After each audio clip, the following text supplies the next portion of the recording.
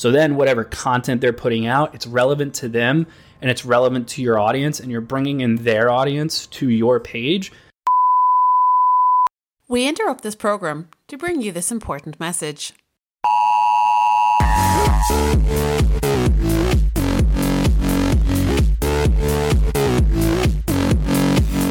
Welcome to Marketing Interruption, a daily podcast powered by Blue Tusker that interrupts your day with marketing news, tips and strategies from an entrepreneur who lives and breathes marketing. Now, let the interruption begin with your host, Andrew Maff. Hello, episode number 20, Marketing Interruption, Andrew Maftone. Let's do this. So, weekly recap. We're going to talk about everything that I talked about earlier this week. So, Monday, we went into Instagram Reels and how that's going to affect e-commerce sellers, and how I believe that basically Instagram is going to leverage the plugins for e-commerce sellers that they already have, and it's going to become a real big shopping area. And also how e-commerce sellers should jump into into Reels. Well, jump into TikTok, test it on TikTok, then bring it over to Reels, and leverage your existing Instagram audience. Then we talked about the SEO guidelines. So what was it? 1,200 plus words, few H2 tags, several H3 tags. I think it was like 7 plus inbound links, or like 4 or 5 outbound links. Then keywords, how to use those. Went through all that. If you missed it, go back. I liked that one. We talked about using search ads to bring in more shoppers and more leads. A lot of e-commerce sellers aren't using search ads, and I disagree with that. I think that they should all definitely be using search ads, so I would highly recommend going to do that. And we talked about that ridiculous hyper super mega targeting funnel crap that all the agencies brag about.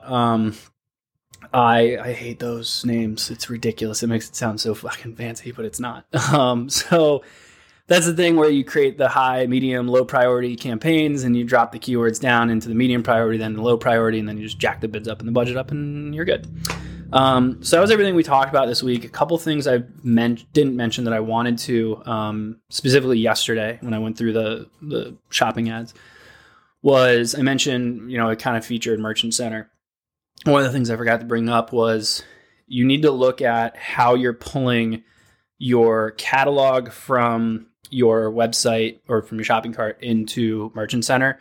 I'm a big Shopify fan. We're partners, so I know how to use Shopify pretty well. And in Shopify, the connection that I have there is it allows you to select whether you're doing meta description, or you're doing the description that's on the product page, or you're doing the meta title, or you're doing the title that's on the product page. And you need to know which one you selected, because that's what you need to optimize. Google's going to pull all that information regardless.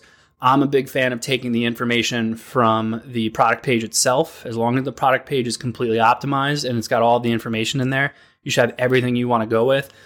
Don't overstuff your product pages. They are not blog posts. They don't need to be ridiculously long.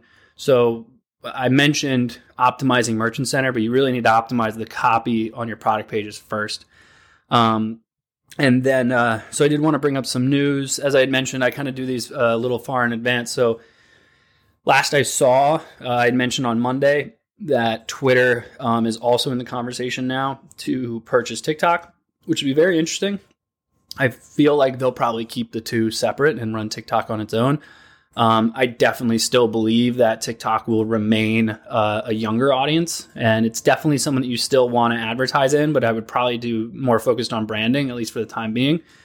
And I would still try to develop some kind of TikTok, following, because 10 years from now, they'll be old enough where they're going to be more frequent shoppers. So you're not going to want to lose that audience. So think of it as an investment into your future.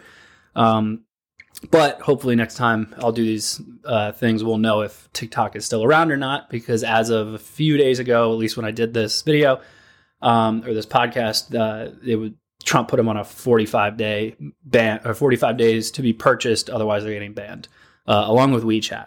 So we'll see what happens there. So per usual, new podcast. Only have a couple questions that actually came in. So I've started to test out a lot of stuff on Instagram, and one of the questions I got from Instagram was about Reels, and their question was, what are some things that we should be posting as e-commerce sellers? And it is very difficult because it's a very personal platform. There's usually like a person in the video, and it's very rarely not. And they're typically funny. At least the ones that do well are funny. Or it's some kind of goofy dance, which you could obviously do. So I've seen a few things. I kind of wanted to touch on this, that you can kind of decipher how you want to use it. So if you're going to use Reels, keep Reels going as is, and maybe, obviously there's tons of different sellers and stuff out there, but maybe your profile itself, so your normal Instagram posts are more, let's say you're swimwear and you do more glamorous like beach shots and stuff like that.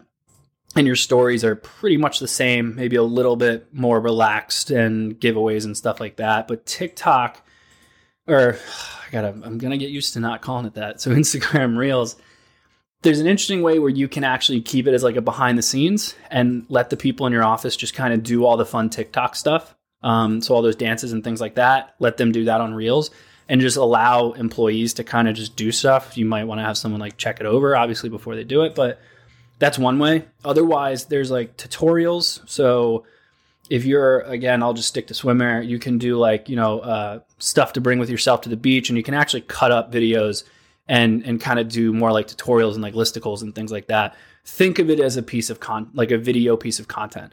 So on Instagram, a lot of people are trying carousels now because they're required to engage by consistently swiping. And you can do a very similar video type thing with Reels. So I would suggest trying that out. There's a lot of other stuff you can do, or you can simply leave Reels out and never touch it and let influencers take it over. So give, just like you would do for an Instagram takeover, let an influencer have access to your Reels for 24 hours and let them do their own. So then whatever content they're putting out, it's relevant to them and it's relevant to your audience, and you're bringing in their audience to your page, but you're not the one actually creating the content. So it's kind of like doing UGC and user-generated content. So that's all I had for today. Again, appreciate it. And I will see you all next week. Rate, review, subscribe. That fun stuff. See you then. Thank you for joining us for today's Marketing Interruption. Make sure to rate, review, and subscribe to the show. And don't forget to email marketinginterruption@bluetusker.com with any marketing questions you'd like to have answered on the show. And head over to marketinginterruption.bluetusker.com to catch up on past episodes. Until next time, we now return you to your regularly scheduled programming.